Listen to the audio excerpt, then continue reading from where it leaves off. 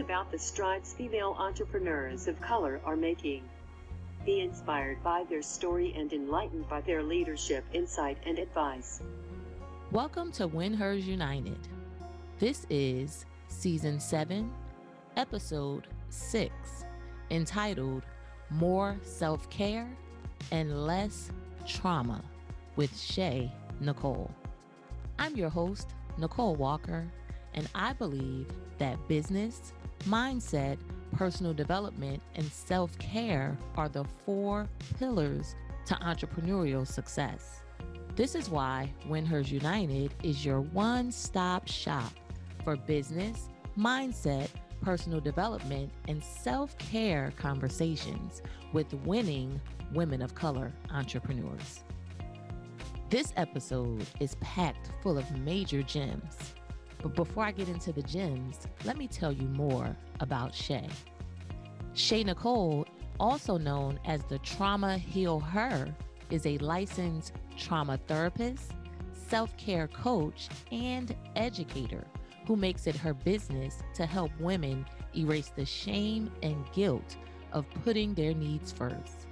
Shay is the founder of The Healing Spot and Inner Wellness Collective. It is Shay's mission to break generational trauma, helping women rewrite the narrative for generations to come by healing the brain as well as the body. During this episode, Shay gives us 3 ways to overcome trauma. She tells us what attachment styles are and provides examples of what they look like.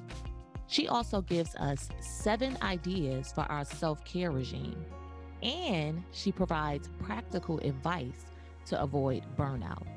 In addition to this, Shay drops 3 of her favorite books on us, which focuses on self-help as well as trauma.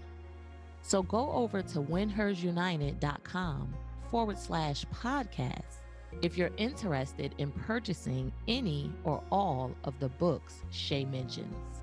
I left the link there to make it easy for you. And now, without further ado, here is the interview. All right, so Shay, welcome. We appreciate you joining us today, and we're excited to learn more about you and your journey. Thank you. Thank you for having me. I appreciate it. You're welcome. All right, so let's get started by you telling us about your background and what you currently do professionally. So I live in Atlanta, but I've been here since 1991. So I consider myself probably a native at this point because that was first grade. So I was an Army brat. I grew up here. My dad decided to leave the Army and we moved here and we've been here ever since. And I guess I had a typical Black upbringing. And I have 2 kids. I'm married to a wonderful husband of 3 years. So I have a 3-year-old and a 15-year-old. So I have a big age gap. And I am a mental health therapist here in Atlanta, where I work with lots of women who have experienced trauma in their past. And that's my specialty. And I'm helping women to navigate their healing while they are breaking those generational curses. Okay, thank you. Oh, that's much, much needed, right? Oh my goodness. Yes. And don't feel bad. My 2 children have a 14-year age gap, right? So no judgment. This is a no judgment zone, right? People normally look at me with the saucer eyes after I can relate. That's why I was like, oh, a kindred spirit, right? No worries. All right. So tell us about how you ended up in your current profession. So I started off in my degree in college. I thought I was going to be a pharmacist. And I was like, this is it for me. This is the position for me. So when I started off in college, I took the intro to psychology class that everybody has to take. And I was hooked. I was like, this is the career for me. I was so interested. It was so fascinating in that first intro to psychology class. And I started there and it kind of just took off from there until I got into the field and I started working with people as a paraprofessional, more so on the skill side of things. And I started seeing all of these women that looked like me that had similar stories. And I was like, I really want to help y'all, but I need to get the training to help y'all the appropriate way. So I ended up going to school for counseling, and here I am today working with women, mostly Black women who have experienced trauma, and I'm making sure that I'm staying on top of my game. So I make sure that they get the resources and tools that they need to help them heal. Okay, thanks for that. I love that you started in one place, but something happened along the way that got you in another place, right? To me, that lets me know that we don't have to have it all figured out, but as long as we go on our way, we end up Right, where we're supposed to be, right? right. Okay. Definitely. Yeah. So you talked about like resources and tools that help women with trauma. Do you want to go just quickly into what something like that looks like? Well, there's a multitude of things. First and foremost, therapy is like the biggest thing that I always will end up back referring clients to. If they aren't able to work with me, make sure to figure out a way to get them aligned with someone who specializes in trauma, or a therapist that's trauma informed in their area, or what, and whatever they're looking for that is aligned to them. But other tools and things, first is understanding like what trauma is, and that could be in the form of education, a skills workshop, and I will always go back to body work as far as the start, helping clients understand the importance of meditation, deep breathing, being aware of what your body is doing, and what's happened to it. Because a lot of times trauma gets stuck in our bodies, and we have to help it process through. And oftentimes when I'm in working with clients, I help them to start there first with grounding themselves. So grounding skills, meditation, skills like that are the first go-tos for me when I am talking about trauma and healing. Okay, thanks for that. I love that, right? Because to me, you wouldn't necessarily think of that when you think of a tool to heal trauma, like deal with your body or look at your body or pay attention to your body. I think we often overlook what is a simple answer, but yet not simple to conceive, not necessarily simple to get into doing. But Right, right. yeah, yeah. Okay, thanks for that. All right, so you talked about wanting to be a pharmacist, right? When you went into college, but is that what you wanted to be when you grew up? Tell us about that. Yes, for the most part, I stuck with that idea in high school. At first, I thought about being a cosmetologist and a makeup artist, because I do have that artsy side to me that I really like to do those things. And then I got to the point of thinking about generational wealth, and quote, a fast way to get there to me would have been pharmacy, because I was thinking about, well, what is something that would be a high paying position after college, or where my job would never be obsolete. So it was pharmacy. I didn't want to see blood. I didn't want to be a nurse. I didn't want to be in the thick of the medical field, but kind of like an ally. And pharmacy was like, that sounds safe and nice. And so I went that way. I was like, well, I don't want to graduate from college and then have debt. And so I was thinking like along the lines of the financial stuff. And so pharmacy was it. I was gun ho on making sure I stuck with that. And then of course, here comes that psychology 101, and it changed. I don't know if my parents weren't happy, if they were like, what are you doing? Like, what, this is your major? And I was warned by a lot of people, just change back to my major. And I've been enjoying the learning aspect in my process and growth of becoming a therapist, because I love to learn. That's always been a innate part of me. Yes, yeah, I can relate. Yes, yes. I love that we have similar paths as far as choosing a degree for like what's safe, what's money, right? Like I chose computer science in school and I really didn't know what I wanted to do, but I was like, oh, okay, they're making money. Let me do that, right? But lo and behold, neither one of us are where we thought Right. we would be, right? So I find that to be interesting. Right. Yeah, yeah. Okay. So you talked about your upbringing as a child a bit. Do you want to touch on anything else in relation to your upbringing? Sure. I feel like in Black culture, Black families here in America, I can't speak for other countries, a lot of the, oh, what goes on in this house stays in this house, and, children are to be seen, not heard. So a lot of that was echoed in my house.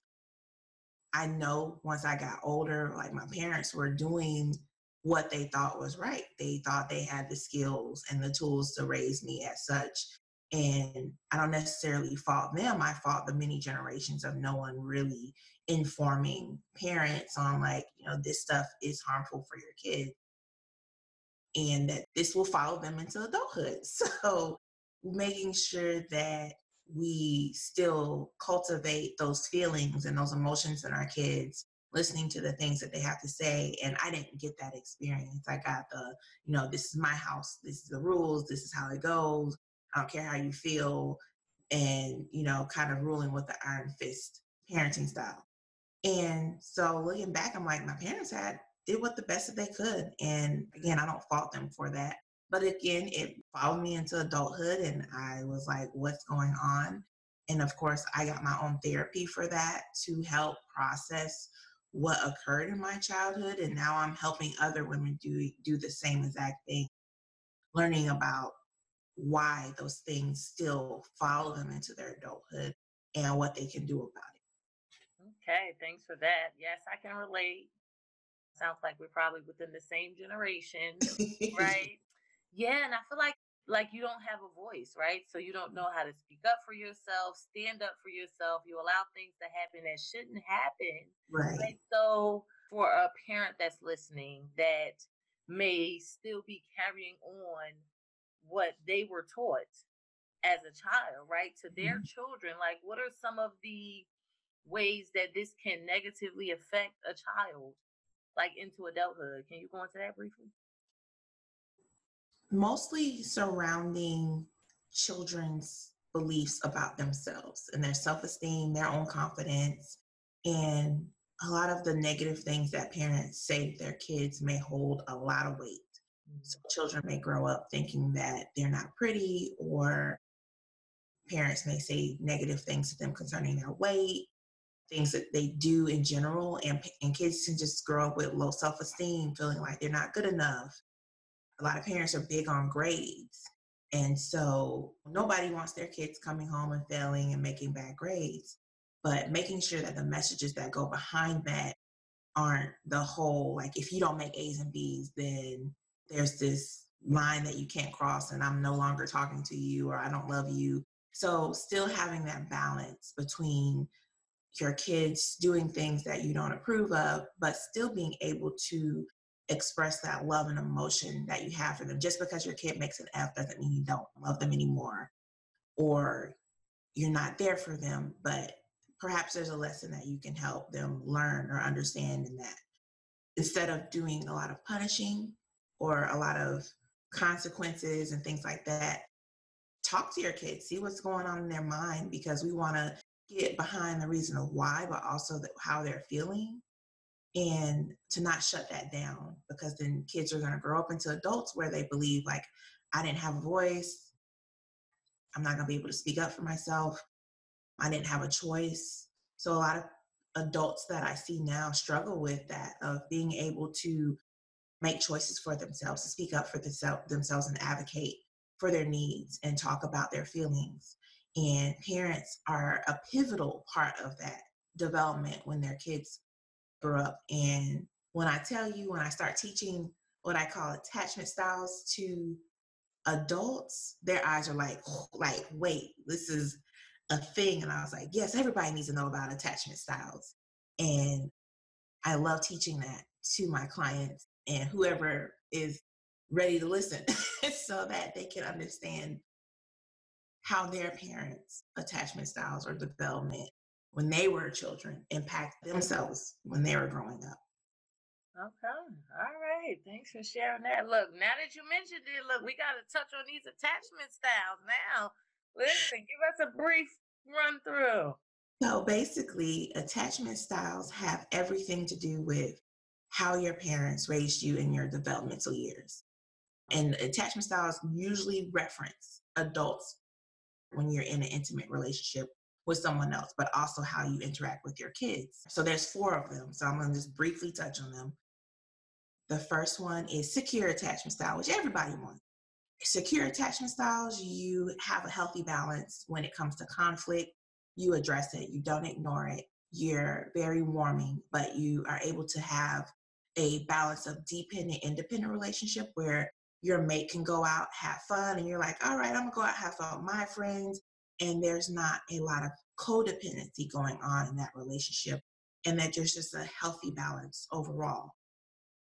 And your children are secure and they feel like they're being listened to. And so that's what secure is in a whole. Then we have the anxious preoccupied.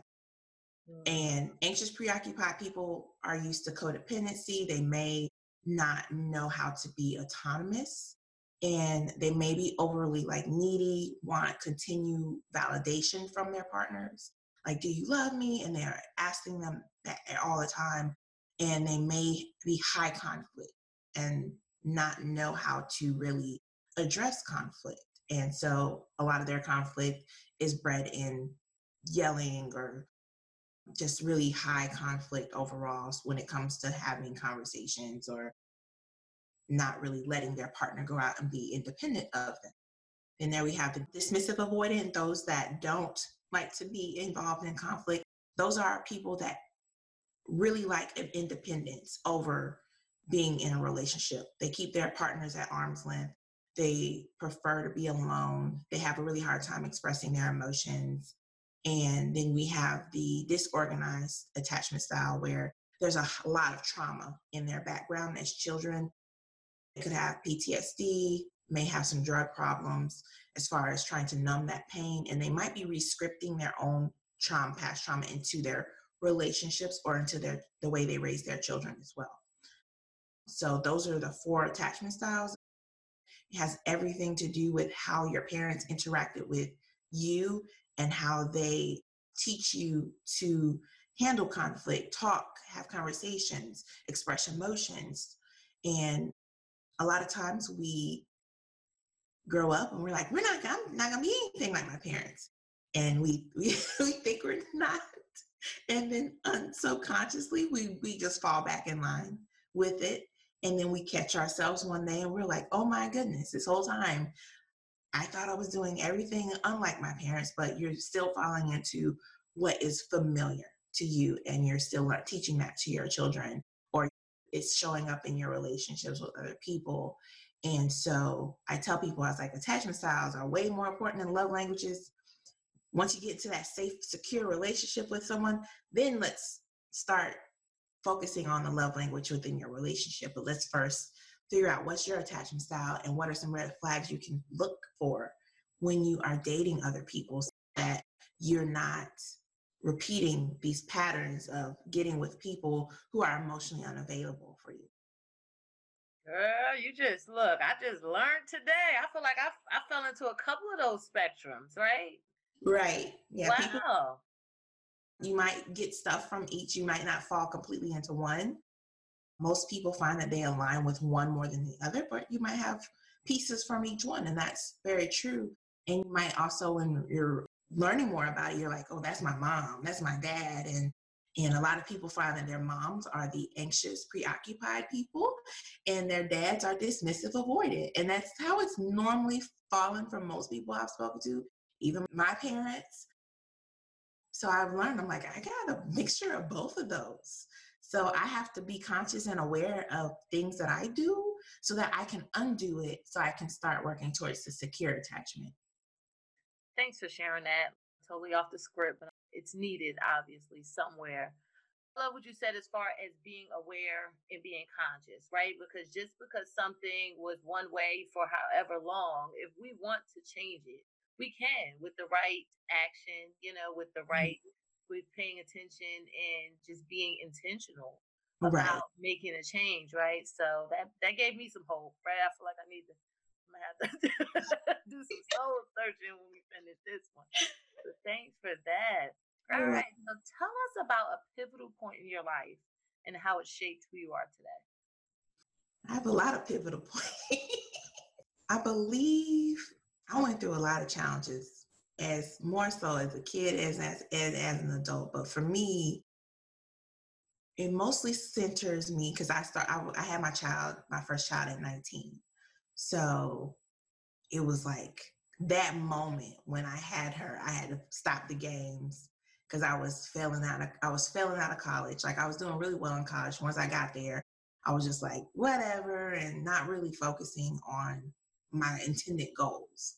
So after she was born, I tell people like my daughter saved me because I was not going in the right direction that I was supposed to be going. Once she was born, all that stopped. I got back my Hope Scholarship, which in Georgia is for teens that graduate, have good grades and things, and you get like this free scholarship that comes from the Georgia Lottery.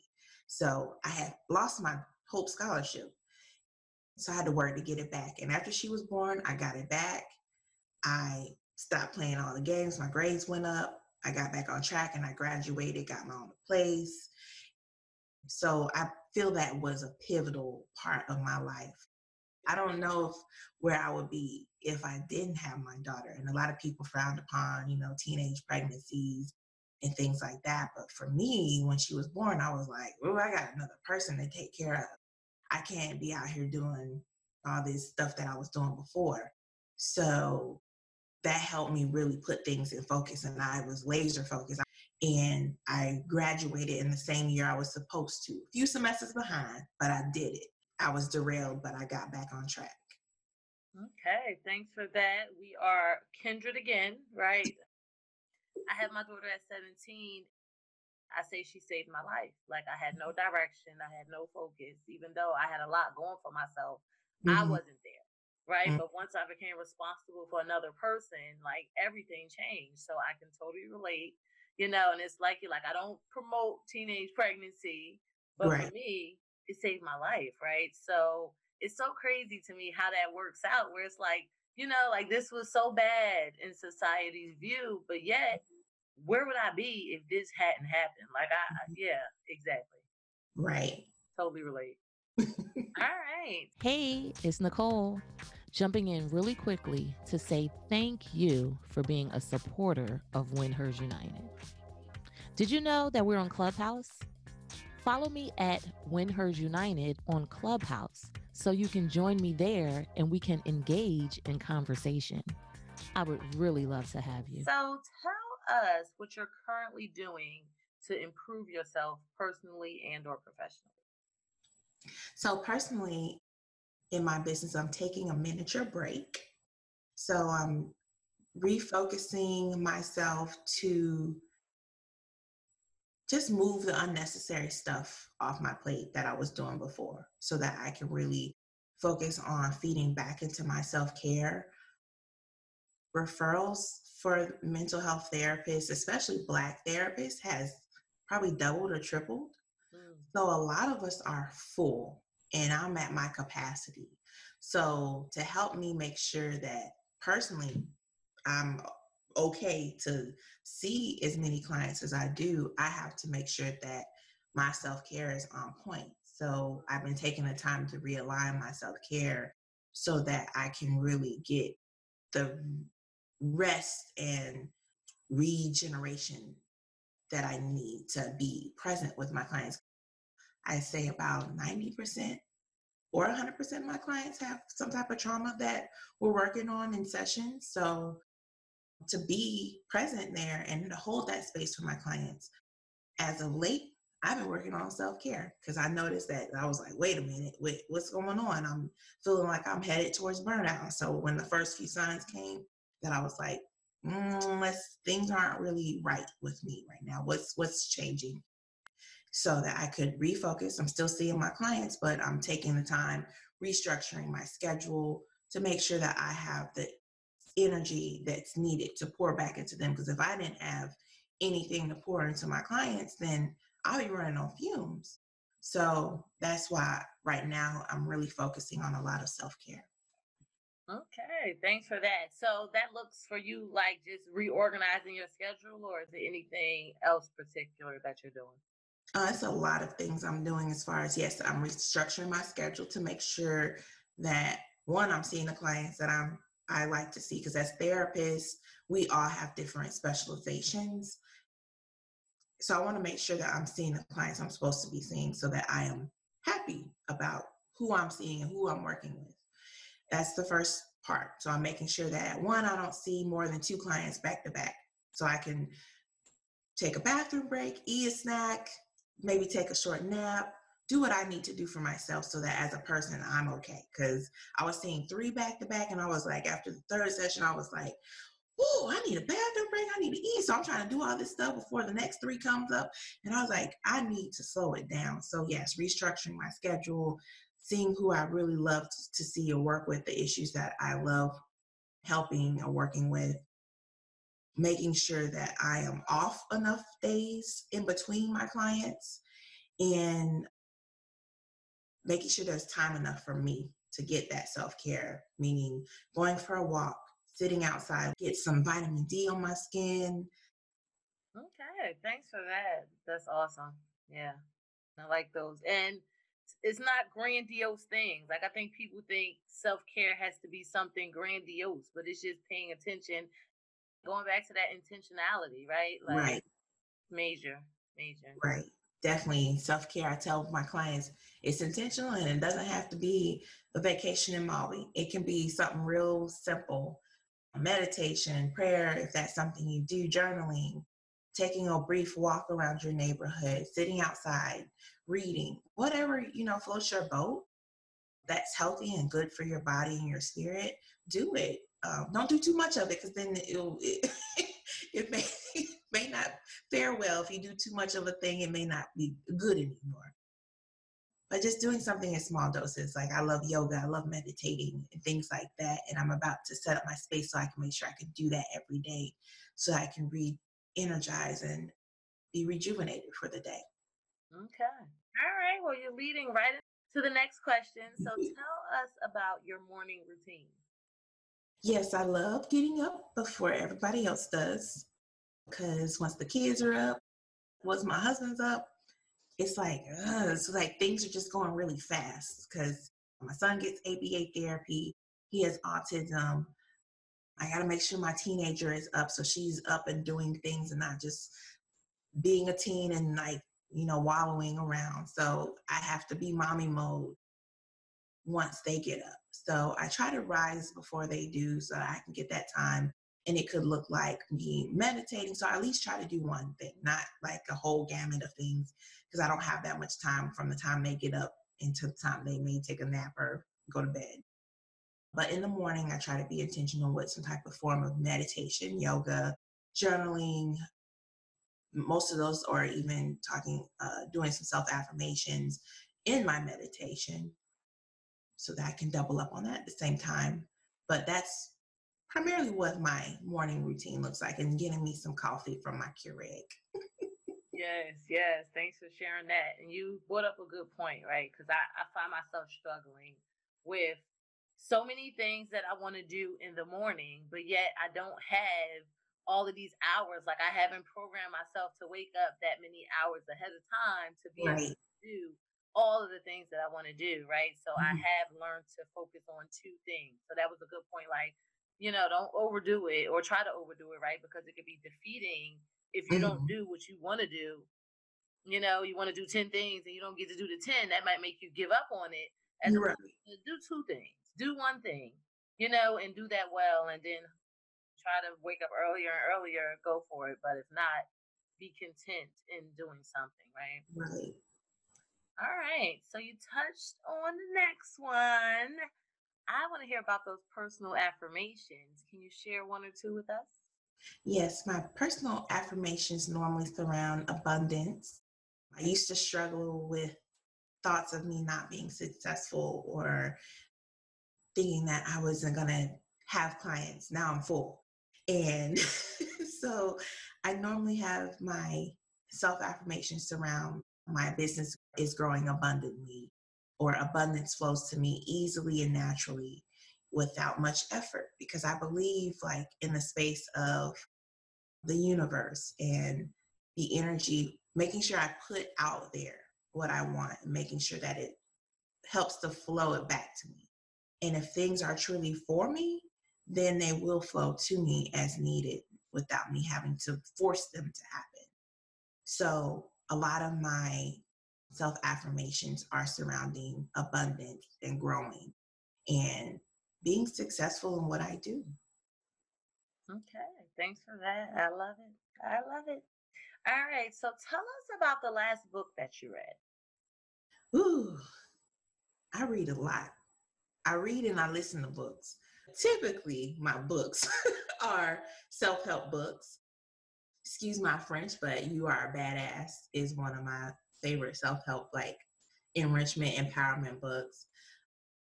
Unf Yourself is another one that I just love hearing books, or because I do a lot of audiobooks. Because I drive, Atlanta has a lot of traffic, so I'm doing a lot of driving. And so I like to do that. I tell people, I say, if I can't read the book, I'm going to listen to it. Okay, thanks for sharing that.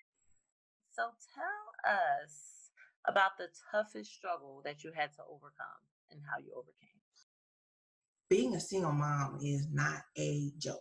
I tell people, they're like, my friends are like, I don't know how you do this. Like, because they became parents later on in life. And then they'll come back to me and was like, how did you do this by yourself? Like, are you crazy? I said, probably a little bit. Because, yeah, I was, parenting her, running a household, working 2 jobs consistently until I got into the mental health field. I started working 1, but I was consistently working, trying to parent. So I felt like I was juggling like a million things at one time. Not, I didn't have the help. I had the help of my parents, which I was so grateful for, allowing me to work 2 jobs, because I was working my second job on the weekends. So they kept her on the weekends so I could work. So grateful for that. But I was just being pulled in so many different directions, and being able to pull back from that later on in life. Because I went and I finished 3 degrees parenting. I was just like, how did I look back and I was like, what was I thinking? Because I was like, I don't know how I did all of that. And so I look back and I'm grateful for the drive and the energy that I had. But I'm like, woo, pull back. So I had to pull myself back and was like, you're not Superwoman. Let's take the cape off. I'm married now. I'm grateful for my husband being my partner and helping to raise our children and to run the household. But the challenge that I had to overcome then in juggling all of that and being able to undo all of that, as far as learning that I can't do everything. Sometimes I still struggle with that, and having to sit and like, I can't do everything. Who can I delegate this to? Or let me take off all these hats and figure out who can help, asking for help, and making sure that I'm not doing too much. Because then, of course, if I'm doing too much, wearing too many hats, I'm putting my energy all these different places, burnout comes. So I know that, yes, I have all these grand ideas, but I need to pull back first and reevaluate, be realistic with myself, ask for the help that I need.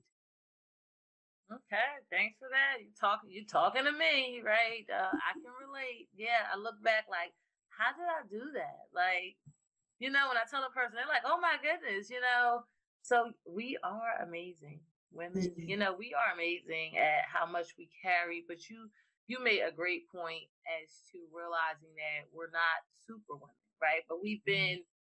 Have we been taught? Is that like a generational thing that we've been taught to carry so much? Right. Oh, So making a conscious decision to be okay with letting it go so that we can be whole, because that's why a lot of us are so fragmented and all over the place, right? And not at the peace that we deserve to be at, right? Because we're in pieces, right? So right.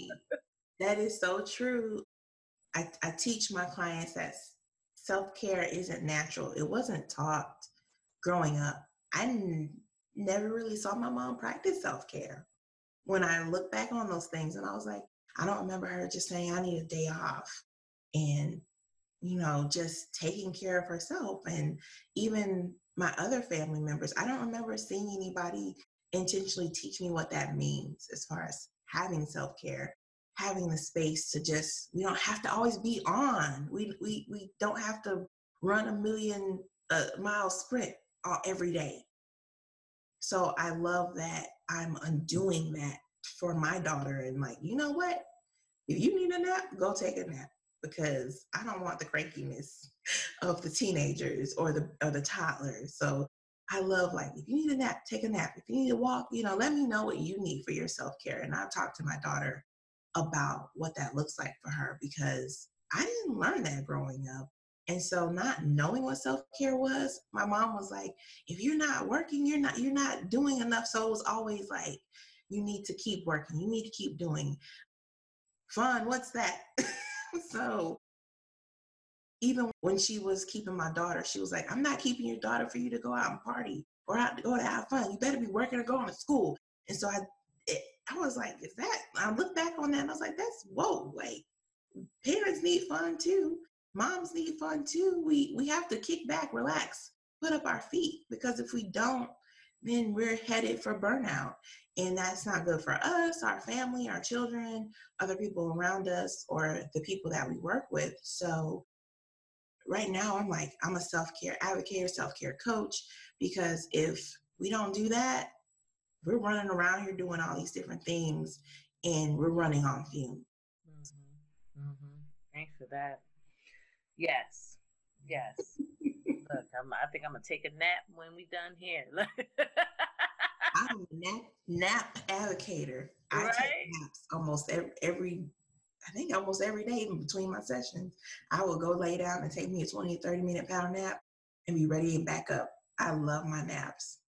Yes. I did a research on the benefits of naps. Like, it's so many health benefits of naps. And I feel like, naps can be looked down on. Like, are you lazy? Or, just that whole stigma, right? No, I'm trying to be productive, right? Right. All right. So tell us about an aha moment that you had lately and how you've changed as a result. About 2 to 3 years ago, when I decided, like, hey, I'm going to be a trauma specialist, my aha moment was in training. Like, when I go get my CEUs or continuing education credits, for those people that aren't familiar with that, we have to do that as therapists. My aha moment was like, I was like, nobody taught me this in school. Like, what? So a lot of the things that therapists will tell you is that we learn the basics in grad school. So once we got out, we started taking the CEUs within the specializations we wanted to work in. That's when we get our aha moments of like, oh, this is how you properly work with XYZ. So there's this pivotal book. I encourage anybody to read it. It's called The Body Keeps the Score. And once I read that book and had my trauma training, I was like, whoa, this is how our bodies keep track of the trauma that happens to us. And so I was like, my people need to know this. So every time I have a client and I work with them, I'm like, we're gonna do some education right now. Sit back. We're gonna learn why you continuously are triggered, or why you're holding on to stuff, because your body does not forget.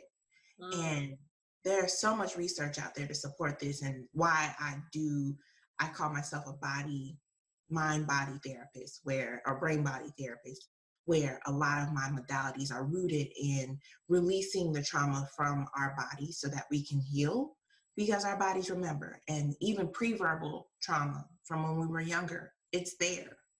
And so learning to let go through our body first to help process it properly, I was like, my people need to know this so that we can heal properly. And I'm sure rooted in our ancestral lineage that back in Africa, they probably had these things there to help us.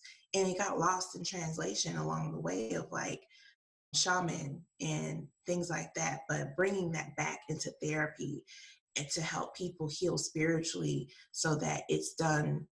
I don't like saying the right way, but it's done to the point where it impacts those spots in our body. And it's really helping us to release that. Because when I see trauma therapists and I'm like, you're doing CBT? I'm like, no. Talk therapy, in my opinion, just doesn't work with trauma. You really have to get to the root of it. And that's through our souls, that's through our bodies. And a lot of times I'm finding that helps in the treatments that I'm working with my clients. Okay, thanks for that. Hey, so tell us about a leadership practice or principle that governs your life. Learning to listen to what other people have to say, because as leaders, we don't know everything. Nobody, I don't think anybody knows everything, but being humble enough to understand that everybody has something to add to the pot and being able to take from that to help you be an effective leader. So being an effective leader is first, take care of yourself so that you can be present for the people that you are leading. But second, listening to other people and their opinions and their ideas and taking that into consideration when you are leading, because that's needed. You can't lead just based off your own ideas and not being able to take constructive criticism or feedback or suggestions. Then what kind of leader would you be if you can't do that? Mm-hmm. So I definitely like the fact that that's something that's a part of me. I don't mind when people come to me and say, hey, this is wrong, or you didn't do this, or I don't like the way this made me feel. And being able to make the changes and adjustments is needed because everybody is different. And so I think that's what makes a great leader, is when they actually listen to the people that they are leading. Okay, thanks for that. Totally agree, right? And to me, that goes back to why you do what you do, right? As far as having a voice, and your voice is important, what you think is important, right? So, yes. Full circle. All right. So, do you have a recommended resource that you like to share with us and tell us how you use it? There's an app. I love meditating. It is so helpful. But there's actually an app for people of color called Liberate. Oh. And it's an app that has different meditations or, just different things that help you focus. And they're really short, really quick. People are busy. And it helps you just refocus on what you need. And they have different categories of what you're looking for, like if there's any negative self-talk or positive thoughts you need to focus on. And I just love it. It's really short, it's quick, but it helps to also, it comes from that lens of social injustice and making sure they build that in there for people of color. I love that. I've never heard of that one. Yeah. Yes. Good. Thanks. All right. So do you have a favorite quote that you like to share with us? I will say this is a quote that I repetitively say in my therapy sessions with my clients. You cannot control anything other than yourself. So you can't control other people, what they say, what they do, what they believe, and to always remember to focus on what you can control. And that helps put a lot of things in perspective for people, because a lot of times people are upset and angry over things that they can't control. And so I love to encourage people to focus on what they can control in a situation to help maneuver it back to wherever you feel like it should be going. But focusing on more so that what we can control normally helps, so that we're not so uptight and got our panties in a bunch about things that we can't. But trying to focus on things that we can control will help redirect our energy to more things that could be effective to help make that change happen. Okay, thanks for that. Yes. Right? All right, so before I let you go, I want to ask what I consider to be the fun questions, right? I love travel. I feel like travel is definitely a form of self-care, right? So I like to know, about your last vacation, your favorite vacation, and where your next vacation will be whenever we can vacation again. So, my last vacation was our family vacation. We have an annual trip. We normally go to Destin. I love Florida as far as the beaches, and I love being near water and having the sand between my toes, and just listening to the water go back and forth and the natural rhythm of the ocean. I would love to go back to a beach. And so I hope my next vacation will either be near water. I'm even trying to figure out if I can find a vacation home I can rent that has a pool so that can still be a little source of water. Not the same, but something. Yeah, COVID came through and ripped up my vacation plans. So I believe in vacations. Like, they are needed. But I right now I've been taking every 3 months I take a week off. And I try to just do some self-care stuff during that time now since I can't go anywhere. Okay, good point. Good point. Yes. I want to talk about it. I had a couple things canceled, but anywho. But I keep going back to the beach. I just love it. Destin is beautiful, though. It is. It is very, very beautiful. And I just love the beach. Like, if I could be near a beach, my goal is to eventually live near a beach so that I could just walk and be there and not have to actually take a vacation to it. I love the beach. Like, that's my meditation spot. Like, when I'm meditating and I'm bringing that image up, or if I need to go to sleep, I'll just think about the beach. Like, that is just one day. Hey, I love that though. Yeah, visualization, right? Yes. You can go there whenever you want. Yes, that's been my substitute lately. Just like, visualize it right now since I can't have the real thing, but I'll have it back one day. Yes. All right. So Shay, tell us about any events, offers, services that you want the listeners to know about, where they can find you. Okay, I do have a website, ShaeNicole.com, ShaeNicole.com. And there I have a 7-day journal. So it's something really quick. It's digital. It's $7. And it helps people to start recognizing their hurt to heal. So start increasing that awareness of how trauma may be showing up in your life or chronic stress may be showing up. And it has some mindfulness tools in there that helps you walk through some of those body exercises I've been talking about, and also giving you some daily journal tools for 7 days, because it just helps give people the jump start that they need before having therapy or starting therapy. So maybe it's a tool you can use. And of course, I have more 7-day journals that will be coming out. And I have a wearyourselfcare.com brand of clothing that advertises self-care. And so, go get your hoodies, your shirts, and you'll be able to wear your self-care and start the conversation on what self-care means to you and making it a norm in the community so that we can start taking care of ourselves and not feeling guilty about it.